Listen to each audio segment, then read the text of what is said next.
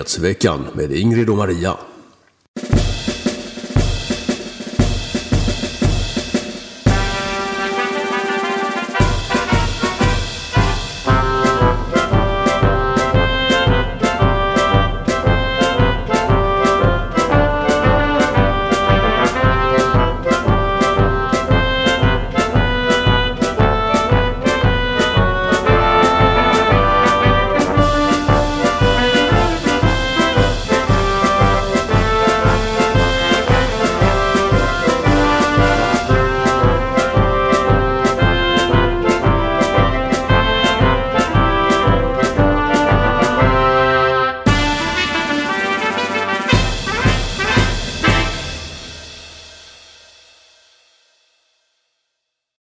Hallå där! En dag för sent kommer nu Nyhetsveckan 151. Jag heter Ingrid Karlqvist och där har ni som vanligt min förtjusande vän och kollega Maria Selander. Hej hej! Bättre sent än aldrig heter du ju. Ja precis, det var lite oförutsedda saker och vår skräck för fredag den 13. Nej, det var bara som jag hittade på. Nej, men det blev inget igår, men här är vi nu. Det är lördag och Nyhetsveckan 151 heter Avund, söndrar, Sverige. Vad menar vi med det? Ja, vi har ju uppmärksammats på detta fenomen i veckan, dels via Arga Blatten. Och dels via din kompis Navid Modiris intervju med Qaisar Mahmoud, den före detta kulturarvschefen i Sverige. Ja. Och det är ju då, kan man ju säga då, väldigt tydligt att det här med många invandrare, inte alla naturligtvis, men många invandrares agg mot Sverige och svenskar beror väldigt mycket på avund. De är inte som vi. De blir inte som vi. De förstår att vi har någonting som de gärna vill komma åt, men det går inte. Och då vänds det till avund. Jag liknade det vid hur barn tänker i vissa lägen. Om någon annan får en fin leksak, då gläds man inte med vederbörande utan man tar hellre sönder den så att ingen har något. Ja, precis så. Än att du ska ha något jag inte har. Så ska vi prata om det tysta skräckvälde som i veckan här kom fram i en rapport från Göteborgs stad om hur de klankriminella och övriga kriminella har skrämt skiten ur kommunens anställda. En mycket skrämmande rapport dök upp här som vi ska ta och fördjupa oss lite i. Och det är ju väldigt anmärkningsvärt att de här uppgifterna kommer fram i en sån här rapport som då är gjord av en konsult på begäran av kommunen, vad jag begriper. Mycket skrämmande uppgifter. Ja, och det som är ännu mer skrämmande det är det som vi nämnde kort i måndags, nämligen att i USA planerar nu CDC, deras folkhälsomyndighet, för läger för de ovaxxade. Och vi ska säga med en gång att det inslaget kommer att efter vi har haft vår premiär så kommer det att klippas bort på YouTube. Så ni som tittar på YouTube, vill ni se det inslaget så går ni in på ingridochmaria.se. Och där kan man ju också man kan bli månadsgivare, man kan ge ett engångsbelopp via Swish, bankgiro eller Medialink knapp och stötta mitt och Ingrids Sverigeräddande opinionsbildande arbete. Och då har vi 3 platinasponsorer den här veckan att redovisa. Ja, det är Monica D som skriver: välkomna åter, jag har saknat er, kramar. Och så är det Lena som skriver: tack för allt bra jobb ni gör, vi behöver er. Och Anders som inte har skickat något meddelande. Nej, för han är månadsgivare så då brukar vi bara ta hälsningen första gången. Tack snälla alla, stöttar oss som sagt på Ingrid och Maria.se. Och nu var det ju det här att i senaste podden så pratade vi om den före detta polisen Kalle Schiller.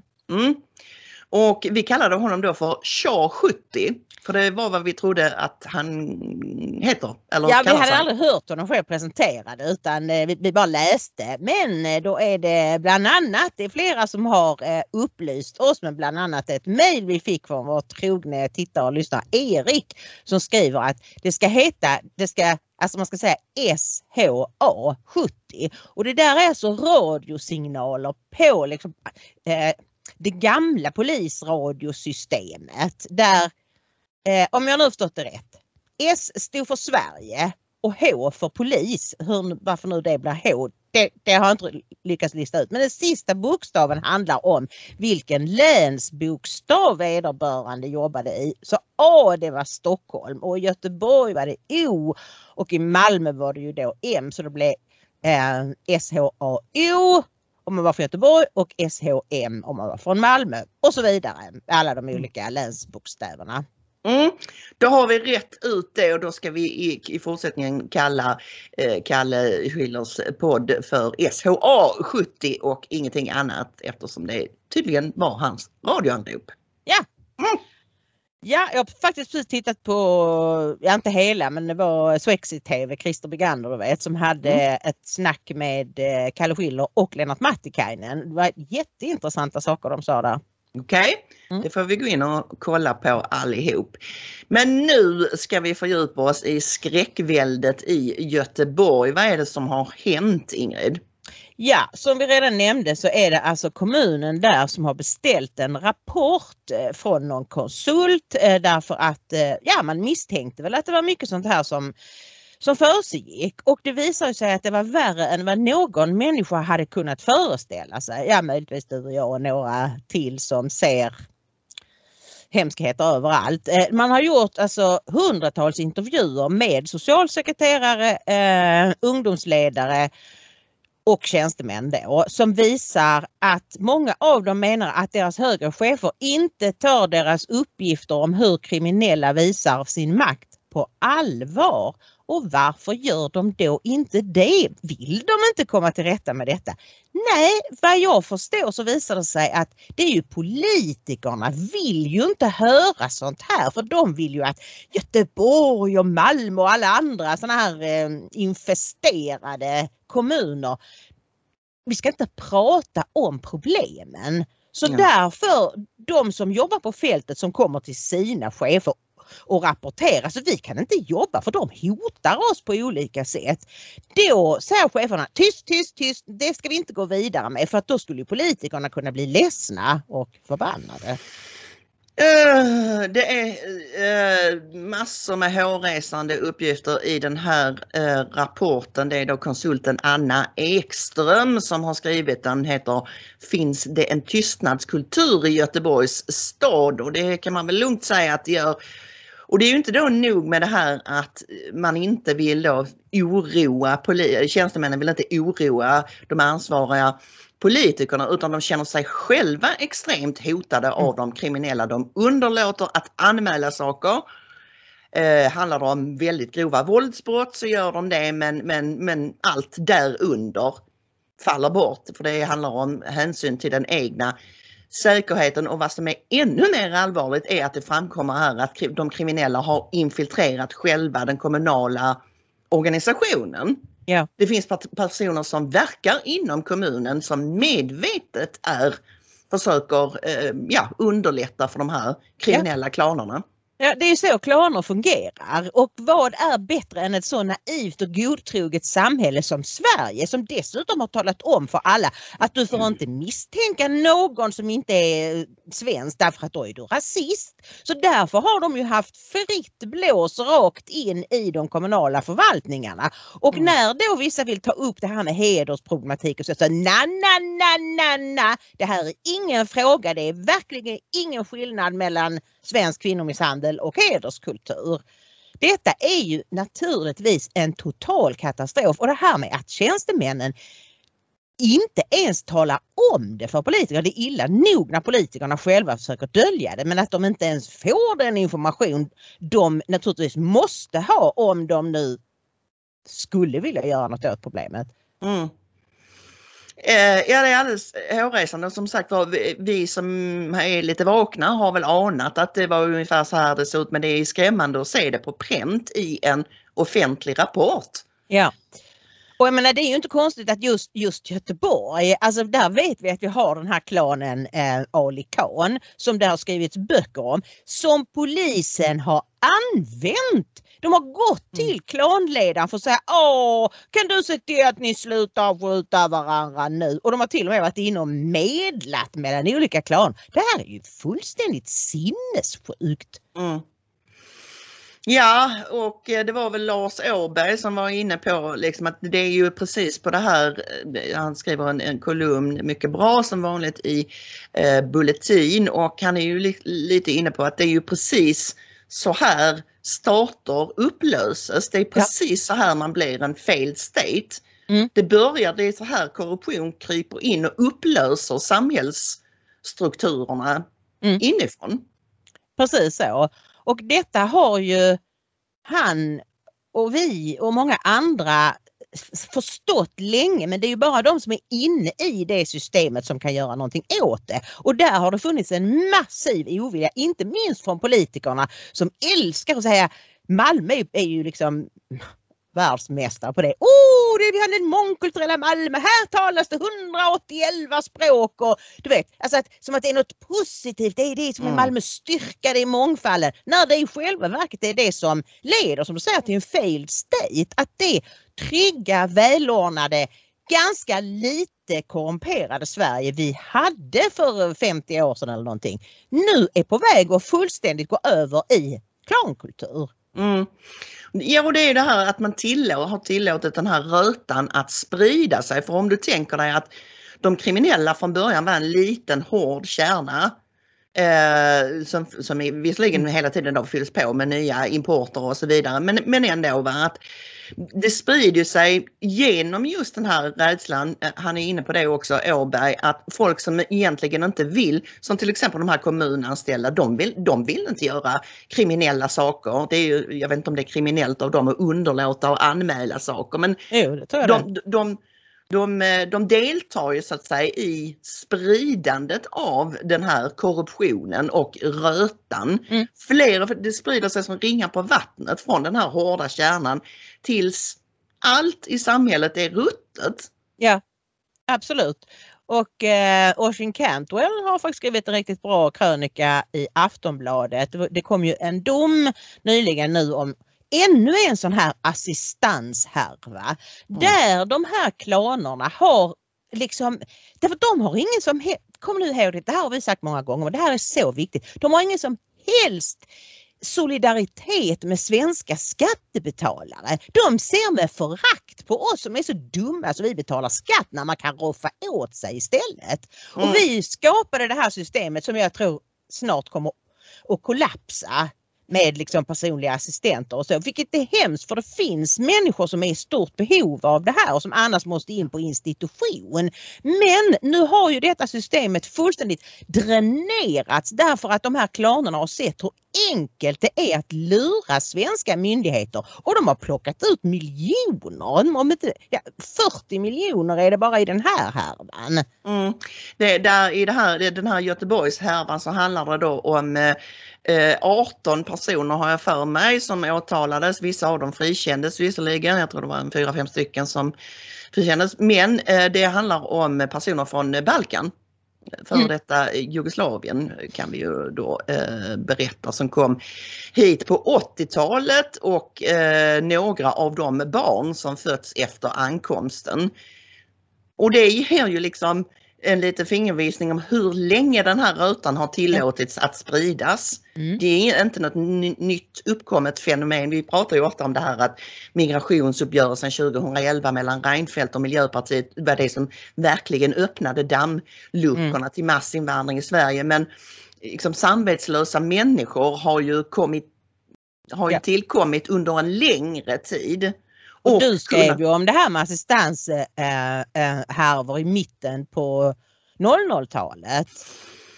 Jag tror det var 2010 eller 2011, det var när jag var på TT, så intervjuade jag dåvarande GD:n för Försäkringskassan Stig Orustfjord om detta, och för jag hade fått en massa uppgifter från poliser. Bland annat Hallandspolisen som hade avslöjat, ni kommer kanske ihåg Lisebergsmannen som dansade med Lisebergskaninen fastän han var helt multihandikappad och inte kunde röra sig. De här poliserna berättade för mig att allt det här som har kommit fram nu, det är bara toppen på ett isberg. Det här är organiserat, man importerar släktingar hit i akt och mening att utnyttja dem som då att de ska spela handikappade, och även då andra landsmän som man använder som en slags slavar. Och det är precis det som har framkommit i den här nya Göteborgs härvan också, att man har lockat hit fattiga människor från Östeuropa företrädesvis, som har fått jobba svart för den här klanen alltså från spottstyver för ingenting, och så har man hovat in de här assistansbidragen som de har fått. Och låtsats att de var handikappade. Det var faktiskt 22 stycken åtalade. Okej, ja. Han skriver så här också, Ocean Cantor, som är lite roligt då.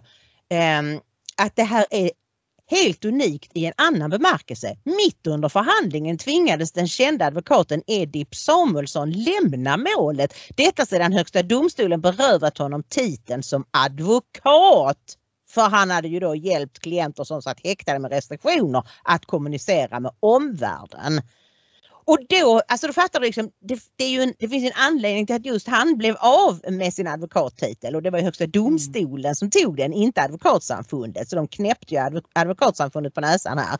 Alltså att de här klanerna har ju, de vet ju vilka advokater som är på deras sida, som hjälper dem mot det svenska samhället, att lura det svenska samhället. Och det är här som svensk naivitet återigen kommer in. För svenska myndigheter kunde ju inte föreställa sig att det finns föräldrar som tvingar sina barn att spela handikappade. Kom ihåg hela apatiska barnhistorien. Nej, men inte är föräldrar så hemska. Varför vi alltid utgår från hur vi svenskar ser på familjemedlemmar och på staten och på skatter och så. Ja, jag vet varför jag fick siffran 18 i huvudet. Det är vi läser på Samnytt att 18 personer fälldes i den här härvan, som var 4 som frikändes. Och av de här 18 så var det bara då en handfull som fick, det står så här, 14 får fängelsestraff med varierande längd, övriga villkorligt och dagsböter. Och i några fall hade åklagaren yrkat på utvisning, men det avslog rätten, och jag läste någon annanstans att det var med motiveringen att det var inte så pass allvarlig brottslighet att det motiverade utvisning. Nej. Det här är ju väldigt konstigt. För när svenskar fifflar med skatten, då är det verkligt höga straff. Men det är inte höga straff när invandrare gör det. Och de ska inte utvisas. Nej, alltså man blir så förbannad. Och jag pratar lite med fåglarna som säger att det här har ju varit känt i mer än 20 års tid.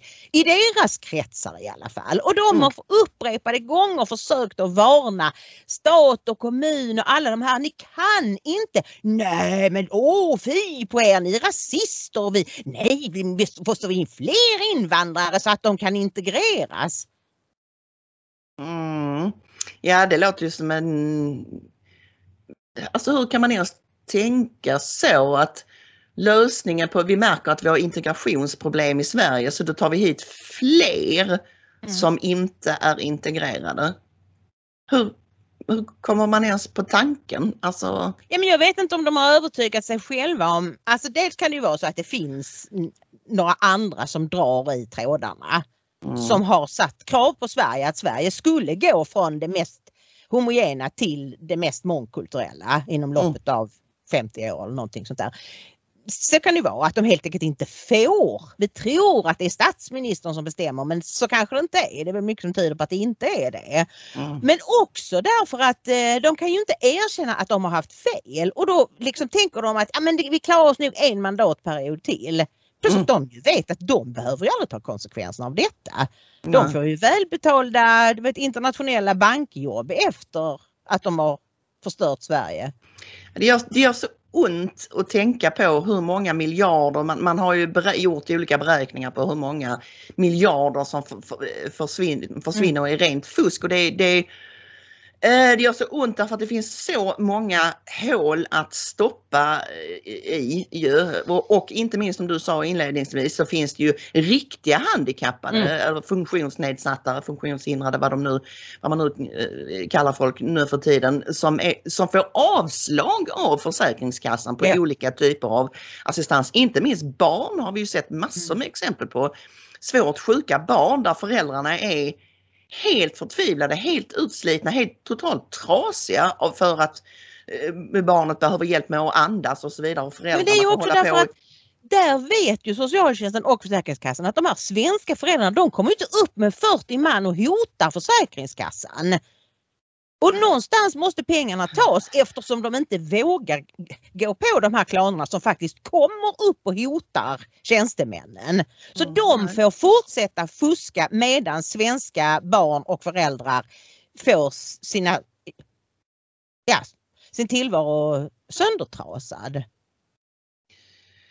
Vi lämnar det kriminella skräckväldet så länge och går vidare till en annan check rubrik, nämligen Avund söndrar Sverige. Ska du berätta lite om avund som är en av de 7 dödssynderna, Ingrid? Ja, det är det, och för att göra det lätt för oss så tar vi lite från Wikipedia. Avund är en känsla som uppstår när en person saknar någon annans förmodade överlägsna egenskap, prestation eller innehav och antingen önskar sig det eller önskar att den andra personen inte hade det. Och det var ju det du var inne på, att det är någonting, alltså jag förstår mig inte på avund. Jag har aldrig förstått de människor som är avundsjuka på att någon annan tjänar mer. Så ser det som en inspiration istället och gå och förhandla bättre så kan du, för du också kan få en bra lön. Men det är inte bara det att de vill ha det, utan om de inte kan få det så vill de i alla fall inte att den andra personen ska ha det. Det är så konstigt för mig. Den är liksom en annan sida av det är ju svartsjuka då, som kan yttra sig att om inte jag får henne eller honom så ska ingen ha henne, honom, och så ägnar man sig åt olika typer av hämndaktioner och sådär om någon gör slut. Bertrand Russell sa att avund var en av de mest potenta orsakerna till olycka. Det är inte bara så att den avundsjuka personen blir olycklig av sin egen avund, sa Russell, utan det är också så att man önskar tillfoga skada till den person man avundas. Och det är precis detta. Nej, jag har heller aldrig fattat det. Det är så konstigt tänkande. Det är precis som att det finns bara en viss mängd lycka eller pengar eller framgång. Och om någon annan får en bit av den kakan så blir det mindre till mig. Men så är det ju inte. Det är ju inget nollsummespel detta. Utan om jag också är duktig och jobbar hårt och fiffig och hittar på saker så kommer jag antagligen också att lyckas. Precis som du sa, man kan ju låta sig inspireras istället. Men vad har då hänt med en del, vi ska understryka en del, det finns många fantastiska invandrare. Jag såg att vår vän Luai Ahmed skrev om detta bland annat på Twitter och tyckte att hela det här som vi kommer till om en stund, det här som Kwai Mahmoud ägnar sig åt det här och försöka göra om Sverige och göra det uppdatera svenskheten och så att det var rent trams och blaj. Men vissa... Ja, men då är det ju så här att det är jag kommer tänka på det här. Förr så talade man om den kungliga svenska avundsjukan. Som att svenskar var ett sånt väldigt avundsjukt folk. Jag tror att det var jag tror inte det var sant. Alltså det finns avundsjuka i alla kulturer. Men vad vi nu ser, det är en avundsjuka. Alltså de här människorna som har kommit till Sverige och framförallt de som har kommit de sista 20 åren. De har inte kommit hit för att de beundrar Sverige, för att de verkligen vill leva i det här land som svenska folket har byggt på det här sättet. Utan de kommer hit för att de är redan från början avundsjuka. För att här kan man ju få saker gratis. Nu får man ju inte det, utan det handlar om att vi alla cashar in med skatten. Men så ser de ju på det. Och de har inga som helst problem med att strunta i att betala skatt och att roffa åt sig och ljuga och bedra. Alltså, förlåt. Ja, och så börjar jag säga att då, det leder sen när de kommer hit då inte till tacksamhet för att de får alla de här sakerna. För det är väl också konstigt om man liksom roffar åt sig så är man inte tacksam. Men, utan det vänds i en enorm avund. Och vi ser det på så många att vi ska komma till det med den här Mahmoud, att liksom de vill vara svenskar. Och så är de inte det. Och då vill de göra om svenskheten. Och kan man säga att de vill bli inkluderade. Ja, fast det vill de ju inte. De vill ju att vi ska ta till oss deras kultur och lägga in den i vår. Först då kommer de att känna sig inkluderade. Fast det kommer de inte heller att göra, det kan jag lova dig. Nej, filosofen Søren Kierkegaard, uttalar jag det rätt nu? Kierkegaard, dansken. Han myntade ett begrepp som kallas för resentiment. Resentiment. Och om det läser vi på också på Wikipedia, vi är lata idag, men det här tror vi ändå stämmer.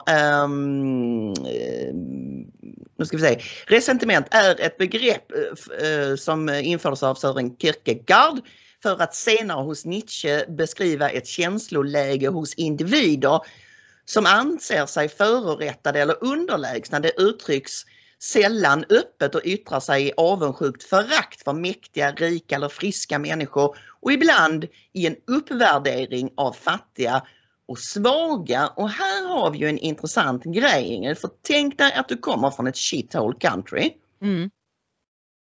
Då har du inte så mycket att vara stolt över, kanske, egentligen, i din egen kultur. Nej. Så vad gör du då? Ja, du uppgraderar din egen shithole-kultur. Nu kommer jag att få problem för att jag uttrycker mig så här. Och försöker sänka den svenska kulturen som liksom upplevs som alldeles för glittrig och frisk och vad heter det, hållsam. Alltså, ja, det är hälsosam och sund. Och resentiment är absolut någonting vi ser bland vissa invandrare. Och inte minst så har vi sett en hel del på sistone på Twitter. Där folk som många av oss tycker, alltså på vår åsiktssfär, tycker de verkar vettiga och sådär, har uttryckt sig helt ding-dong och liksom visat sitt rätta jag, låtit det här avundet, resentimentet sippra upp till ytan. Ja. Men hur har det då blivit så här? Ja, då liksom konflikten finns ju inbyggd i det jag sa med du kommer från shithole country, du kommer till Sverige som är liksom, ni tycker att ni är så himla bra. Men det finns ju en annan komponent i detta och det är ju de styrande i vårt land som har inte bara tillåtit detta utan uppmuntrat det, Ingrid. Ja, kommer du ihåg Bashir Rabbani? Om jag gör. Ja. Som dog så fruktansvärt ifrån oss. Och han sa ju det till mig när jag intervjuade honom. Så ni måste förstå att det som svenska staten gör med oss som har kommit hit. Från första dagen man kommer till Sverige så får man höra. Vi ska hjälpa er med allting, men alltså svenskarna är några fruktansvärda rasister. Så alltså, det är inte alls konstigt att en massa invandrare tror att det är på det här viset. Och de går inte ens ut och försöker ta reda på hur är det. Utan det har ju myndigheterna, deras SFI-lärare och deras skollärare sagt till dem att svenskar är hemska rasister. Så här gäller det för er att roffa åt er vad ni kan. Man kan inte uttrycka sig så, men det är den känslan många av dem har fått. Detta är den dödliga cocktailen. Dels att de själva kommer med avund och att de av myndigheterna får veta att det är vårt fel. Och de ska hata oss och därmed kan de behandla oss precis hur som helst. Och en som mycket fördelaktigt har tagit upp just denna aspekten av det här fenomenet, det är arga blatten, och vi ska se ett litet klipp. Vem är det egentligen som har spridit mest hat över de senaste åren? Så länge som Sverige har haft invandring har man också haft ett politiskt etablissemang som hela tiden tjatar om vilka rasister svenskarna är. Trodde ni verkligen att det här inte skulle ge några bieffekter? Jag kan inte vara den enda invandraren som känner flera invandrare som har dragit den klassiska repliken: vad är poängen med att göra bra ifrån sig i skolan? Sverige är så rasistiskt att ingen kommer vilja anställa en invandrare som mig ändå. Och var tror du att de fick den vanföreställningen ifrån? Påminn mig nu igen. Vilka är det som har pushat helt sinnessjuka teorier om strukturell rasism och problematiserat vitheten som grundorsaken till alla problem som invandrare har? Vilka är det som har hävdat att vita förtrycker enbart genom att existera för att det handlar om omedvetet förtryck? Vita privilegier. Samma människor som fnyser, skrattar och relativiserar när SD försöker väcka frågan i riksdagen. Samma människor som har baserat sin aktivism på att sprida vänsterradikala polariseringstaktiker som postkolonialism, bitterhetens identitetspolitik och intersektionell feminism. Det som brukar buntas ihop under begreppet critical race theory har länge varit språket av den svenska vänstern, vilket då även betyder svenska etablissemanget. Man finner dessa tankefödor överallt inom inte bara akademin och grundskolorna, men även inom medierna och kulturen i allmänhet. Jag menar, för fan, vi har ett filminstitut i Sverige som baserar sina bidragsutdelningar till projekt baserat på den här ideologin. Vi har ett public service som försökte komma undan med att inte anställa vita. Ni hjärntvättar invandrare till att tro att hela Sverige är superrasistiskt, och därifrån är det faktiskt inte ett jättestort steg till att börja tänka att man kanske kan lösa sina problem i livet genom att bekämpa allting som är vitt. Det enda vänsterradikala skitteorier har åstadkommit är att skapa en ideologisk ridå där de som är mest benägna till brottslighet finner ursäkter till att ta steget ut och begå brottsligheten. Om en lärare i Malmö vittnar att barn får lära sig att svenskar är otrogna hundar redan i lågstadiet, då kanske det är lite väl löjligt att hävda att förnedringsvåld inte handlar om rasism överhuvudtaget. Redan 2005 skrevs en debattartikel av 2 liberala politiker om hur det ofta finns mycket rasism mot vita i svenska förorter. Så det kanske är värt att släppa din PK-psykos i bara 5 minuter så du kan börja utöva lite humanism på riktigt. Alltså, han har ju en väldigt bra poäng där, för att hade inte invandrarna fått detta till sig av myndigheterna så hade problemen varit betydligt mindre, skulle jag säga. De hade kanske inte varit icke-existerande, men jag vet inget annat europeiskt land som har så stora problem med förnedringsvåld mot ursprungsbefolkningen. Nej, och där kommer ju också vårt fullständigt vansinniga rättssystem in i bilden med totalt meningslösa straff som inte avskräcker för 5 öre. Men visst, absolut, det är klart att det är den här flatheten och allt vad det nu är, politikernas, de styrandes agerande som har lagt grunden för. Ja, det är inte bara flathet, det är ju ren desinformation, och det är ju en farlig information. Det är ungefär som när nazisterna började peka ut judarna som roten till allt ont. Så säger våra egna ledare säger att det är svenskarna som är roten till allt ont. Och då i vissa hjärnor blir det ju fel liksom. Och då blir det helt okej. Och du vet, spotta, pissa på, alltså på alla sätt förnedra svenska barn och ungdomar. Och det här är politikerna skyldiga till. Och det är därför det är så hemskt att se den här lilla tweeten från Linnea Winge som i riksdagen hade initierat en debatt om våldet mot svenska. Och konstatera att Socialdemokraterna sitter och himlar med ögonen och fnyser. Ja, och då dessutom är det ju så här att, ska bara inflika det, att det kommer också in en aspekt av att många invandrare kommer från kulturer där den starkes rätt är det som gäller och man föraktar svaghet. Och när Svenne Banan då blir angripen och reagerar genom att som man har läst om, många unga killar reagerar genom att krypa ihop och försöka gömma sig, så de kommer få ännu mer stryk då alltså. Ja. Därför att det är så det funkar i de kulturerna. Det är bara att kolla på, finns massor med videor på till exempel barn som plågar djur som inte har en chans. Och Där gör ju domstolarna alltså saken etter värre. Nu kom det ju då häromdagen en dom där tingsrätten då hade dömt. Det var 3 stycken invandrare, tonåringar, som hade gett sig på en 14-årig svensk kille och sagt till honom att de ville ha hans skor. Och de hade inte behövt hota eller behövde slå honom, för han tog av sig skorna och gav det till dem. Och sen har han fotograferat hans ID-kort för att bara markera att nu anmäler du inte det här till polisen, för vi vet vem du är. Då när det går upp till hovrätten så ändrar hovrätten och säger nej, detta var inget rån. För att det ska vara ett rån så behövs det hot eller alltså våld eller hot om våld. Den här killen gjorde ju helt rätt. Det som till och med Lilla Aktuellt har talat om för barn, att om du blir rånad så ska du inte bråka, du ska bara ge dina saker. Han gjorde ju, han skyddade sig själv så mycket han kunde genom att att se till att han inte fick stryk eller blev pissad på. Han tog av sig skorna. Nej, då är det inget rån, så de frias. Gud, alla dessa provocerande domar som bara regnar i mig. Jag har haft lite andra sådana i veckan. Det undergräver hela människors förtroende för hela rättsväsendet på ett sånt fullständigt fatalt sätt, vill jag säga. Nästa steg när Svenne Banan vaknar är medborgargarden. Ja, om det nu finns några vikingar kvar.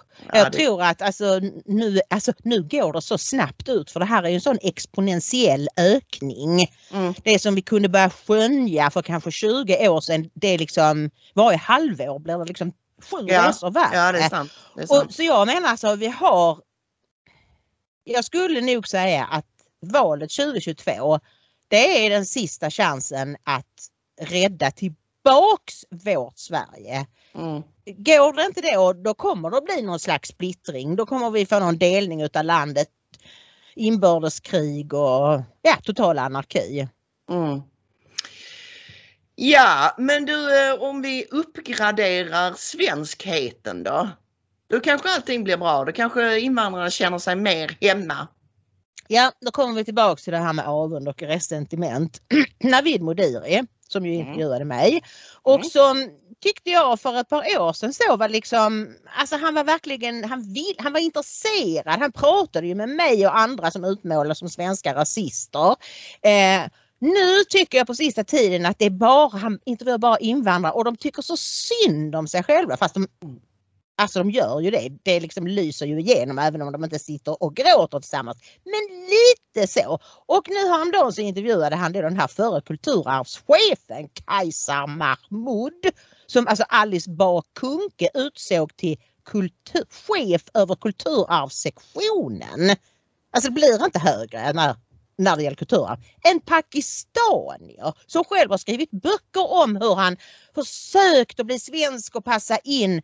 Och som sa att kulturarv, det är inte så mycket det som vi har med oss från historien, utan det är det vi gör nu. Vi kulturarvar varje dag.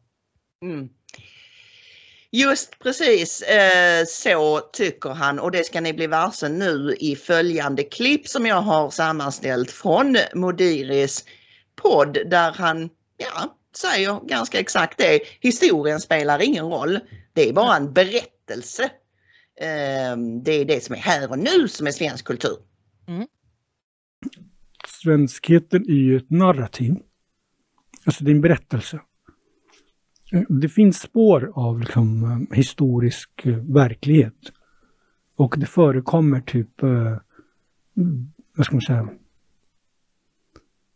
beteenden eller sätt att vara som man oftast föreställer sig att svenskheten är.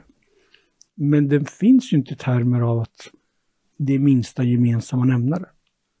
Men alltså bara för att den inte finns så betyder inte att den inte är viktig. Eller är liksom angelägen eller påverkar. Vad då inte finns? För då finns det ingen svensk kultur? Jo, men det är klart att på ett sätt finns det ju svensk kultur i termer av att allt vi gör i Sverige idag är svensk kultur. På samma sätt som jag kan tycka att det är klart att det finns en svensk värdegrund. Alltså i termer av att de värderingar vi har nu i Sverige, det är svensk värdegrund. Men den finns ju inte i termer av att det här är något som alla svenskar gör på ett visst sätt eller har normer eller värderingar. Men däremot berättelsen är liksom den att så gör man i Sverige. Eller så tycker man i Sverige. Precis, och det är väl det som är den svenska kulturen, tänker jag. Alltså så gör vi här. Ja. Det är väl det som är liksom kultur. Just det. Men den är väldigt snäv om du tänker i termer av hur Sverige de facto ser ut. Hur menar du då? Ja, men jag skulle säga så här, Norros eller fira Eid. Ja. Det är för mig en svensk kultur. Alltså en svensk företeelse. I termer av att det är det vi gör i Sverige idag. Eller en del av oss i alla fall. På samma sätt som andra åker runt i raggarbilar eller dansar små grodorna runt midsommarstången. Men det är inte så vi tenderar att tänka. Det är inte bara i Sverige. Så ser det ut i hela världen. I Pakistan, Iran, USA, vad du vill. Att det finns liksom en föreställning om att det här är vår minsta gemensamma kärna. Mm. Och det är liksom vårt äkta sätt att tycka, värdera, att vara på. Men så ser det inte ut i verkligheten. För det är lite det jag upptäckte när jag åkte runt. Där. Att skillnaden mellan typ mina vänner i Stockholms innerstad, som är blonda, vita, och de jag stötte på i Karlstad, blonda, vita, det var en milsvid skillnad deras sätt att vara. Bara för att ge ett exempel, jag var till exempel på en förfest. Och då när jag kommer dit så upptäcker jag att folk som kommer dit har med sig dricka. Men det är inte till festen, utan det är till dem själva. Så de går och ställer in i kylskåpet och alla vet precis liksom vad deras dricka är. Och sen när de skulle bryta upp för att gå vidare, då tar folk med sig sin dricka. Och för mig till exempel, som är van vid att umgås på ett sätt som är ganska vanligt i Stockholms innerstad eller runt omkring. Där skulle det bara kännas oförskämt, alltså oavsett vad du heter, hur du ser ut eller hud eller hårfärg. För att man gör inte på det sättet. Men jag menar, båda de här sätten ryms ju inom ramen för det vi tänker är svensk kultur. Mm. Men jag tänker det hänger ihop lite med det poängen jag försöker göra här. Exakt. Att de där anywheres, de har ju genom ekonomi och utbildning kanske ibland och sociala kapital har bott utomlands, rest mycket, och det är också har kanske 50 identiteter som de kan bara plocka fram när de hamnar i olika sammanhang som gör att de kan koppla upp sig. Men har du ett fåtal identitet och dessutom kanske bara kopplar det till sånt som platsen eller hur du ser ut. Då är det klart att då vill man kämpa om den och säga, om jag kommer till exempel säga så här, jag vill uppgradera svenskheten, jag vill att Eid ska också bli svensk. Bara, nej, det där mässar du inte med. För det är det enda jag har kvar. Så låt mig ha den, du får vara pakistanier. Men svensk, det ska jag vara. Så jag tänker på att man måste förstå den reaktionen. Alltså även om jag kan tycka så här, jag håller inte med. Men jag tänker att man behöver förstå det. Alltså, kan du förstå hur den här jubelidioten överhuvudtaget kunde få en sån upphöjd position? Vi ska säga, han är inte kulturarvschef längre. Jag vet inte vem som är det nu. Den positionen kanske inte ens finns längre. Men alltså, han verkar ju helt blåst. För det första, jag ska släppa in det snart, så säger han så här, nej, svensk kultur finns inte. Fast det behöver inte betyda att den inte är viktig. Den finns inte, men den är viktig. Och sen så hela tiden det här att han ska liksom försöka få in Eid och vad det nu heter, det där persiska nyårsfirandet. Fast alltså varför skulle svensk kultur är svensk kultur? För att någonting ska komma in i svensk kultur så krävs det naturligtvis att svenska folket tar till sig denna nya tradition. Det är ju för fasen inga vanliga svenskar som skulle fira Eid efter Ramadan. Festa att nu är Ramadan slut. Det är ju så korkat att påstå att det skulle bli, eller redan var, svensk kultur. Det är möjligtvis en kultur för en del människor som tyvärr bor i Sverige. Men det är banne mig inte svensk kultur. Jag dristade mig att skriva på Twitter att det är förmätet och inte så lite självupptaget. Här kommer jag och mina traditioner. Nu bor jag i Sverige så nu är de svenska. Ja, det är ett så bakvänt sätt att tänka. Och jag slås av en annan grej här också, nämligen hur totalt klassomedveten han är. Han är totalt omedveten om att han själv tillhör en privilegierad övre medelklass och att det är det som gör att han upplever vissa saker som konstiga eller främmande. Det här med att människorna i Värmland då tar med sig egen dricka på fest och så vidare. Han förstår inte att det handlar om att de tillhör en annan samhällsklass än innerstadsfolket i Stockholm som är fina. De där stockholmarna, de har ju betydligt högre löner än vad folk har i Karlstad. Och de tjänar så bra så att de kan väl liksom bjuda på fest och men om man är i Karlstad eller i Skåne eller någon annanstans och vet att jag har dåligt med pengar den här månaden, så antingen får jag avstå från att gå på festen eller så tar jag med mig just precis det jag ska dricka och då vill jag inte att någon annan ska ta av det. Därför att nu har jag räknat ut att så här mycket har jag råd med. Det är en sån här rättvisegrej som vi svenskar sätter rätt högt alltså. Och båda sakerna ryms inom svensk kultur. Ja.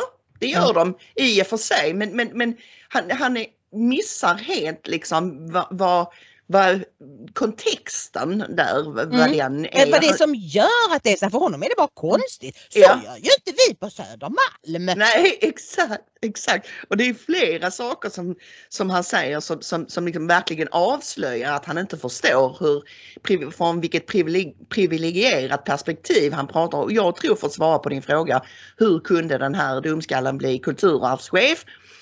Det är för att han har lärt sig hur han ska uttrycka sig. Han sitter ju bara och svamlar större delen av tiden, men han använder rätt typ av ord. Han använder ord många gånger. Ord som narrativ till exempel. Och det låter bra, det betyder inget speciellt, men det låter bra. Det är så man ska uttrycka sig i de kretsarna han rör sig. Ja. Och det faktum att han är pakistanier gör att han blir extra intressant för de här högt uppsatta jobben, eftersom de kämpar så för att visa att vi på den här nivån, vi är då inte rasister, utan här har vi en pakistanier, han får bli kulturarvschef. När han så uppenbart inte har någon som helst känsla för svensk kultur, utan bara vill radera ut den, att det är det vi gör i Sverige nu som är svensk kultur. Och då är det även Eid och Norush eller vad det heter. En som blev helt tokig på det här, det var Nima Darwish, som ju själv är av iransk härkomst, men ofta genomskådar sån här bullshit, och han skrev ett långt inlägg på Facebook där han skrev av sig om Kajsa Mahmuds uppgradering av svenskheten. Det antyder en brist eller defekt hos svenskheten, vilket skulle föranleda en komplettering. Det är så förelämpande mot svenskar. If it ain't broke, don't fix it. Fixa inte det som inte är trasigt. Uppgradera varför? Vem bad dig? Vem gav dig tillåtelse? En person, i bästa fall en brokig minoritetsgrupp, ska uppgradera en hel nations identitet och karaktär. Har du frågat folk om din omdaning är önskad? Tänk om svenskarna säger tack, men nej tack, det är bra som det är. Tänk om andra minoritetsgrupper, till exempel vi iranier, vars kultur nästan förintades av islam, svarar i helvete heller. Uppgraderingssnacket blir så högmodigt och arrogant när det kommer från människor som måste fly från sina egna länder som formats av den egna kulturen och så vidare. Han är galet arg, Nima, och han har helt rätt i allt det han skriver. Att vem är du att komma här och prata om att, och han skriver det också, vill du fira Eid så finns det ingenting som hindrar dig. Nej. Gör det, men nej, men det räcker liksom inte. Utan där kommer avundet igen. De förstår sig inte på svensk kultur. De är avundsjuka på att vi har en kultur som vi trivs med, är nöjda med, är stolta över. Och då är det igen det här liksom Carl-Olof Arsbergs fantastiska begrepp när jag frågade vad är svenskhet? Du som är etnolog, vad är svenskhet? Och då svarar han ju så här. Men det är den där känslan av att man tittar på varandra och så tänker man, jag vet att du vet att jag vet. Vi har vuxit upp i ett land med denna svenska tradition och kultur. Vi vet en massa saker. Alla av oss gör inte alla sakerna, men vi vet hur det fungerar. Det är precis som i en familj. Du kan inte bara komma in i en familj och förvänta dig att du ska förstå alla deras interna skämt. Du kanske aldrig kommer in i den familjen på det sättet. Därför att det är något speciellt att ha vuxit upp med det. Och vi, alltså, skulle du kunna tänka dig, alltså det bor ju massor med svenskar i Spanien. Går de runt och liksom sätter sig i intervjuer och kräver att spanjorerna ska börja fira midsommar? Nej, och Nima avslutar så här. Jag vill gärna veta vad dessa omdanare har för konkret mål. Vad vill de uppnå? Vad skulle göra dem nöjda? Det är inte så att de inte får fira eid eller att halalkött i butik saknas. Ändå saknar de något. Exakt vad? Vill de ha eid-program på tv? Räcker det med SVT1 eller måste SVT2 också delta? Vill de att skolor deltar i eid-firandet? Räcker det med att multietniska storstadsskolor? Eller är Sverige trångsynt förtryckande ända till skolan i Bjästa eller Långträsk hoppat på eid-tåget? Exakt vad är målet? När blir de nöjda? Svaret är aldrig. Inte förrän de i så fall har utplånat svensk kultur och gjort Sverige till ett sharia-samhälle. Nej, visst. Du Ingrid, vi börjar få lite ont om tid så vi kanske ska hasta vidare. Ja, det ska vi göra och så ska vi gå över på veckans sprutnytt och bara snabbt konstatera att igår var det väl... Stopp! Den sedvanliga disclaimern här. Ni som kollar på YouTube, nu kommer ni inte kunna se det här inslaget utan gå till ingridochmaria.se. Där finns det osensurerade programmet. Vi kan inte riskera att bli avstängda från YouTube igen och det kommer vi att bli om vi lägger ut detta på YouTube som kommer nu. Det är rafflande och mycket bra så jag rekommenderar verkligen att ni går in på ingridochmaria.se och ser det. Ja, jo, häromdagen så höll regeringen presskonferens och förlängde pandemilagen till i vår någon gång, januari eller vad det nu var. Och det betyder att de inte kommer att liksom ta bort fler restriktioner och de har rätten att liksom införa restriktioner genom hur många som får gå in i en affär och sådär. Men det har ju också bland annat någon professor som nu tycker att det här med vaccinpass i Sverige, det vore jättebra. Att man får inte komma in på sitt jobb om man inte har vaccinerat sig.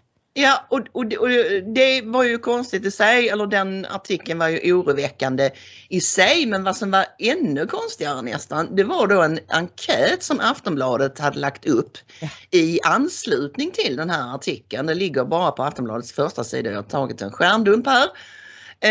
Ska man vara fullvaccinerad för att få komma tillbaka till jobbet? Och då svarar 68% ja och 32% nej. Eller gör de det? För nu visar det sig att massor med människor har tagit skärmdumpar av den här enkäten. Och det spelar ingen roll vilken tidpunkt, hur många som har svarat. De här siffrorna 68-32 har varit sådana ända sedan enkäten startade i princip. Ja, vilket ju får en att misstänka att det är något riggat med hela den där undersökningen. Och då vill jag säga det att vi såg ju en fantastisk intervju med en propagandaexpert. Vi har inget klipp från den, men vi tycker att ni ska se den. Det ligger på Newsvoice och de har skrivit en artikel på svenska. Men om man vill se honom själv prata på engelska så tycker man ska göra det. För han är alltså expert på propaganda, har jobbat med detta i 20-30 år.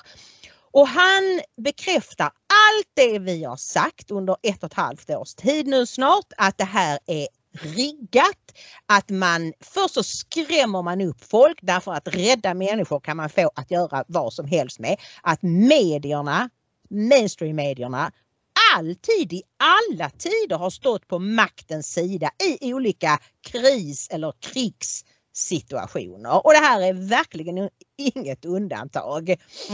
Och strategin har alltid varit att tysta all opposition och allt ifrågasättande genom att förlöjliga sagda opposition. Det är alltifrån antikrigsprotester till, ja, om ni går bakåt i historien, så har det alltid varit maktens verktyg att säga vilka galningar, de är helt dumma i huvudet. Och på tal om galningar och konspirationsteorier, så har jag sett på Twitter flera som har lagt upp 2020, då var det så här: ja men sluta, det är klart det inte man kommer att tvinga folk att vaccinera sig, vaccin, fast det är konspirationsteorier. 2021, de som inte vaxar sig och påstår att det är något fuffens i detta, de har konspirationsteorier. Alltså först var det liksom, nej, det kommer aldrig att hända. Sen när folk har blivit tillräckligt rädda och tillräckligt bortkollrade i huvudet, så kommer det, och då visar det sig att det är rätt så många som tycker att det är bra. Kanske 68% av svenskarna tycker att du som inte har tagit sprutan, du ska inte få komma in på din arbetsplats. Vi ska se ett litet klipp här med medieanalytikern Mark Dice. Han är också YouTuber med 1,7 miljoner följare, konservativ, och han gjorde ett litet experiment. Han gick runt, det ser ut som Venice Beach i Los Angeles, men jag kan inte riktigt svära på att det är det, men det är någonstans i Kalifornien i alla fall, och låtsades att han tyckte att nu ska vi börja tvångsvaccinera folk. Gick runt med en namnlista och bad folk att skriva på, och ni kan aldrig gissa vad som hände sen. We support mandating the vaccine. A lot of people still refusing to take it, and they're putting the rest of us at risk. So we're going to start mandating the vaccine or start arresting these anti-vaxxers if they're not going to follow the rules. Birth date and a signature. I don't want to hear any of this my body, my choice stuff in today's new world order. We're gonna put things right. I feel you. We don't need that. Thank you. So we're gonna start having them arrested if they refuse. I agree. Print, birth date, signature to incarcerate the anti-vaxxers. I'm not sure what country they think they're living in. Some people are concerned about any possible long-term side effects that haven't shown up in studies yet, but the time to worry about that's in the future. So for now, they can worry about that in jail if they refuse to take the vaccine. It's time for some firm measures to take care of these people, and you know, they can. Well, it's time to give them a little incentive, and they can think about what they've done sitting in jail until they're ready to take the jab. Thank you. We signed the petition to start arresting these anti-vaxxers that haven't got the vaccine yet. You want to arrest people for not getting a vaccine? They're contributing to the Delta variant being spread now. Yeah, just to mandate the vaccine for everybody, or to stop the anti-vaxxers, it's time to start arresting them if they refuse.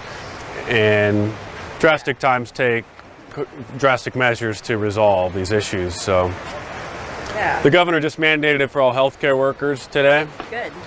And so we're going to mandate it for everybody, or they can sit in jail and think about what they've done. Yeah, the Delta variant is on them. It's the primary strain in many areas now. Thank you very much. Thank you for your concern for others. We want to mandate the vaccine. A lot of these anti-vaxxers are still refusing to get vaccinated, but we still need some more signatures to make sure that we can arrest them if they refuse. Mandate the vaccine. We're going to force them to take it. Yeah, print, birth date, and a signature. You know, it's been long enough for them to make a decision, so we're going to make that decision for them. And if they refuse to take it, we're going to have them arrested. Thank you for your support.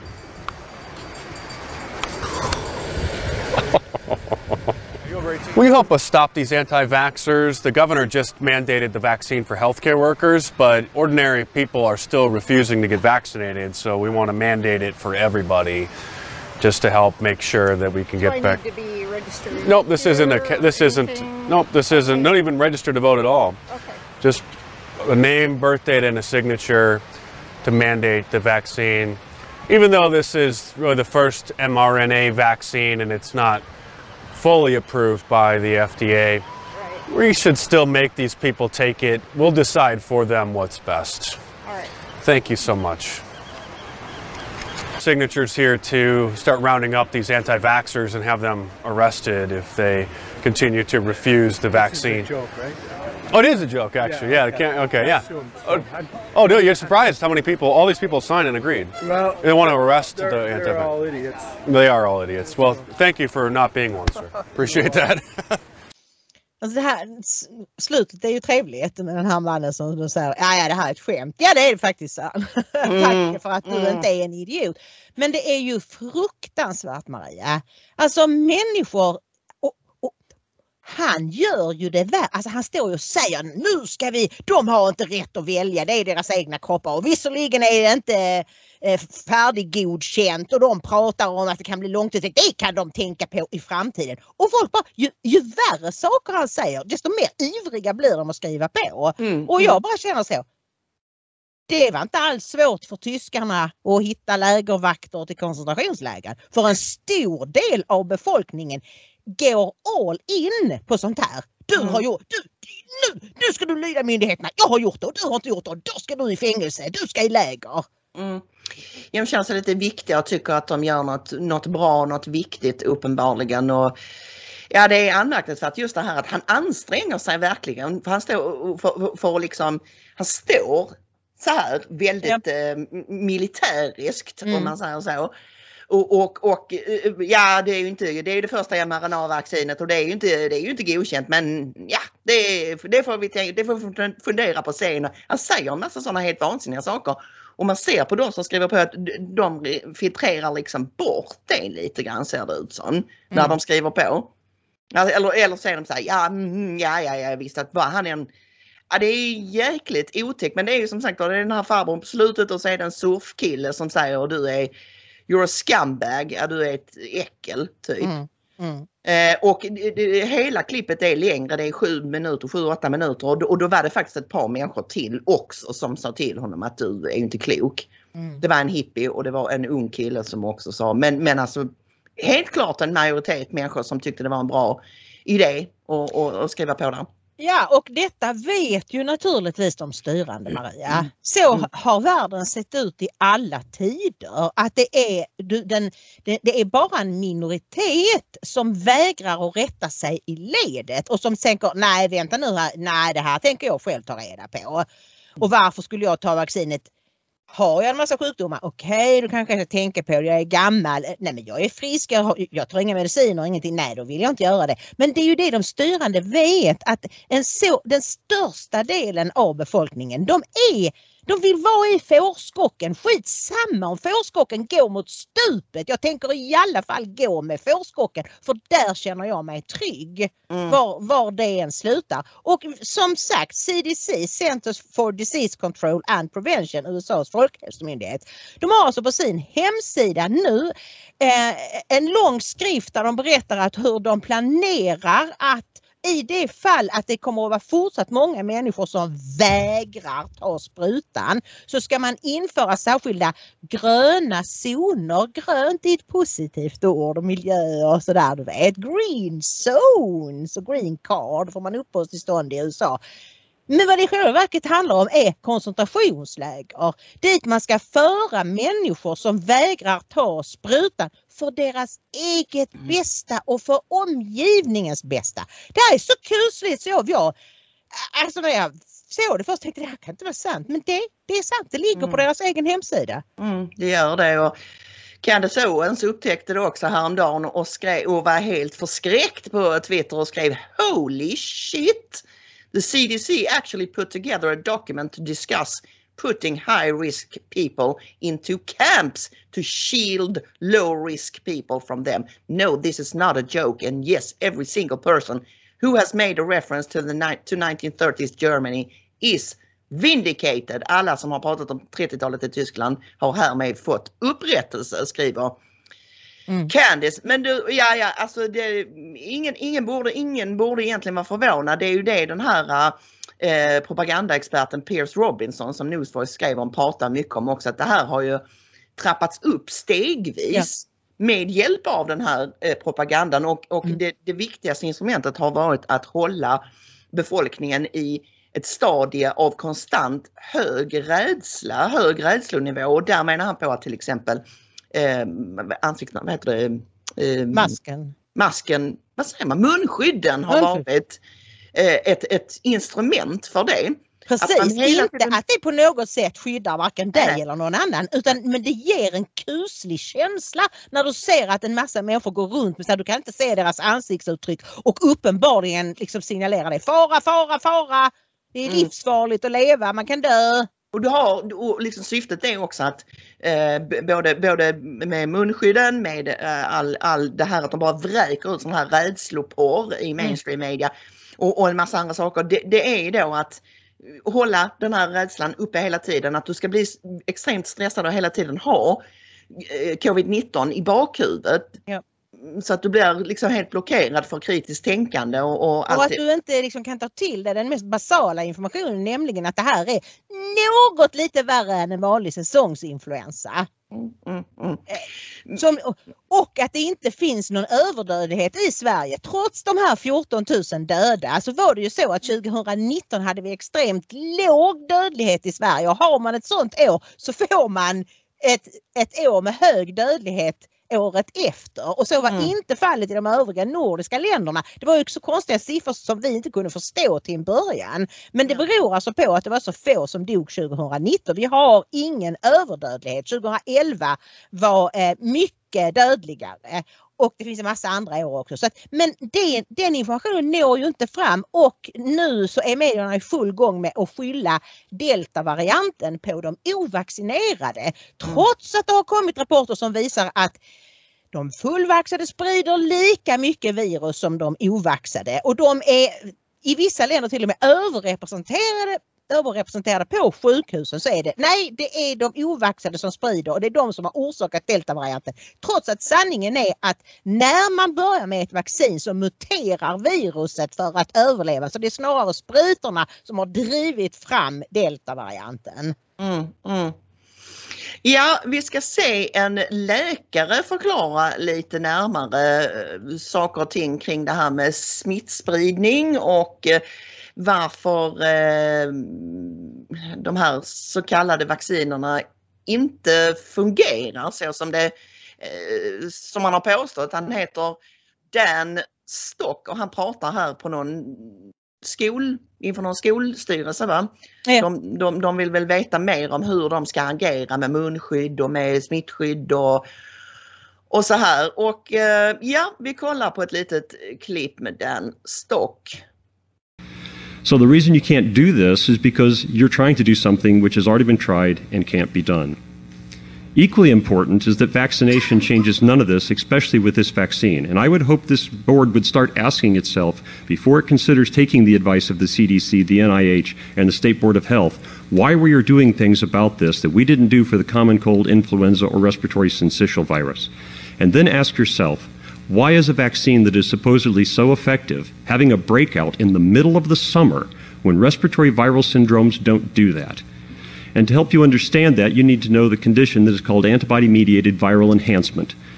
That is a condition done when vaccines work wrong, as they did in every coronavirus study done in animals, on coronaviruses after the SARS outbreak, and done in respiratory syncytial virus, where a vaccine used in a vulnerable individual done the wrong way, which cannot be done right for a respiratory virus which has a very low pathogenicity rate, causes the immune system to actually fight the virus wrong and let the virus become worse than it would with native infection. And that is why you're seeing an outbreak right now. And in fact, in that flash drive you're going to have coming to you and in the emails with 6 Extra will be a study showing that 75% of people who had COVID-19 positive symptom cases in Barnstable, Massachusetts outbreak were fully vaccinated.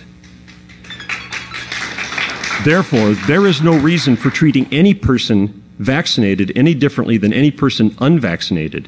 You should also know that no vaccine, even the ones I support and would give to myself and my children, ever stops infection. In 2014, there was outbreak of mumps in the National Hockey League. The only people who came down the symptoms were the people who were unvaccinated or unknown vaccine status. Boy, that sounds like a great argument for vaccines. But a question that you should ask yourself, knowing that half of the people who came down with symptomatic disease had no contact with an unvaccinated or unknown vaccine status individual, where did they get the disease? And the answer was from the vaccinated individuals. No vaccine prevents you from getting infection. You get infected, you shed pathogen. This is especially true of viral respiratory pathogens. You just don't get symptomatic from it. So you cannot stop spread. You cannot make these numbers that you've planned on get better by doing any of the things you're doing, because that is the nature of viral respiratory pathogens. And you can't prevent it with a vaccine because they don't do the very thing you're wanting them to do. And you will be chasing this the remainder of your life until you recognize that the Center for Disease Control and the Indiana State Board of Health are giving you very bad scientific guidance. And instead, read the articles that are going to come on the email and are on this flash drive, and listen to the people in this audience here tonight who actually have recognized the advice they are getting from the CDC and the NIH is counterfactual.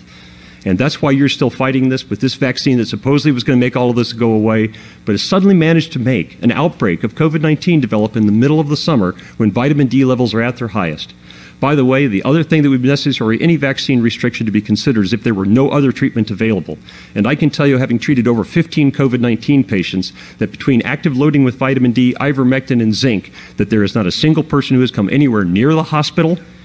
And we already have studies that show that if you achieve a 25 hydroxyvitamin D level greater than 55, your risk of COVID-19 death will drop down to 1/4 of the population average for the United States. Det är väldigt mycket han säger här, men alltså det absolut viktigaste det är ju det att det finns inga vacciner som hindrar de vaccinerade från att sprida smittan. Nej. Och där är det ju så här, Maria, hur hemskt det än känns. Tegnell hade rätt. Anders Tegnell hade rätt ända från början. Alltså, han hade rätt om munskydden, han hade rätt om flockimmuniteten. Ja. Och vi är inte sämre att vi kan erkänna att vi var väldigt uppretade på honom i början, och det har mycket med hans framtoning att göra och så, plus den här kulten som uppstod runt honom. Men vi måste erkänna, Anders Tegnell hade rätt. Sveriges väg var den absolut bästa, att tillåta smitta att spridas. Nu har ju Sverige blivit lika koko som alla andra, åtminstone när det gäller sprutorna. Men därför att när icke-vaccinerade blir sjuka, då ser du det. De hostar, de snörvlar, du kan hålla dig undan. Men när de vaccinerade går och bär runt på lika mycket virus som ovaccinerade gör, så ser du inte det, du hör inte det, du håller dig inte undan. Alltså är de vaccinerade farligare än de ovaccinerade. Och de kan ju också då få, som vi har sett, så kallade breakthrough infections, alltså bli riktigt sjuka. För det är ju det argumentet har ju varit då, att ja, det är möjligt att man ändå kan sprida smittan och att man kan bli smittad och så, men det skyddar mot allvarlig sjukdom och död. Ja, gör det eller? Det har ju du och jag diskuterat, därför att det har ju redan tidigare varit så att andelen som blir väldigt allvarligt sjuka är ganska låg. Ja. Och nu ser vi, han pratade här om att det hade varit något utbrott i Massachusetts där samtliga inlagda var fullvaccinerade, så kallade. Och då kan man misstänka en jäkligt kuslig mekanism som du och jag har varit tidigt ute med och rapporterat om, och han pratar om den här också. Han kallar det antibody mediated viral enhancement. Det kallas också antibody dependent enhancement, ADE, eller pathogenic priming. Och den här företeelsen har man sett hos försöksdjur när man har försökt plocka fram vacciner mot tidigare coronavirus, SARS 1 och så vidare, att vaccinet gör att du i själva verket blir mer sjuk när du stöter på viruset i det vilda än vad du skulle blivit annars. Och jag har en obehaglig magkänsla av att det är någonting vi kommer få se mer och mer. Ja. Jag vet inte ålder och fysisk status och så på de här fullvaccinerade som har hamnat på sjukhus, men rent generellt har det ju varit så att har du inga underliggande sjukdomar och du är tillstånd och inte väldigt överviktig eller diabetes eller någonting annat och är under 70 år, så har det varit en pytteliten risk att du skulle bli allvarligt sjuk. Men hur är det nu? Hur är det med de här fullvaccinerade som nu hamnar på sjukhus? Ja, det vet du inte, för det är ingen som rapporterar om det. Men det kommer att komma studier om detta, och jag har sett att något argument är så att ja, men okej, det ligger kanske fler vaxade på sjukhus, men det är andra sidan fler vaxade eller fler personer som har tagit sprutorna som inte har det. Jaha, men vi säger så, okej, 90% har tagit sprutan. Och det är därför 90% av de sjuka är vaxade. Fast var inte själva tanken att de inte skulle hamna där överhuvudtaget. Så även om det ligger i paritet med hur många som har tagit den, så är det ju fortfarande ett fiasko. Ja, alltså om siffran, Ingrid, i absoluta tal är högre än vad den var när ingen var vaccinerad. Ja. Då har vi ju ett problem här alltså. Ja, och det var som sagt därför man la ner försöken att ta fram vaccin mot coronavirus. Därför att nästan alla försöksdjur dog.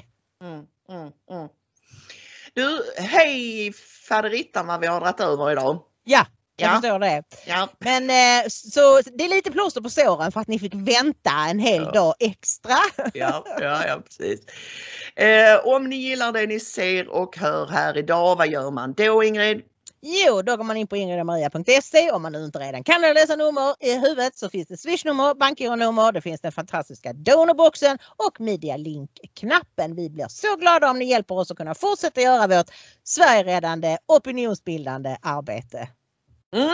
Men nu ska vi ta lite helg och vi är tillbaka om Gud vill på måndag med fler rafflande nyheter om ditt och datt. Tills vidare önskar vi er en trevlig helg och säger Gud välsigne.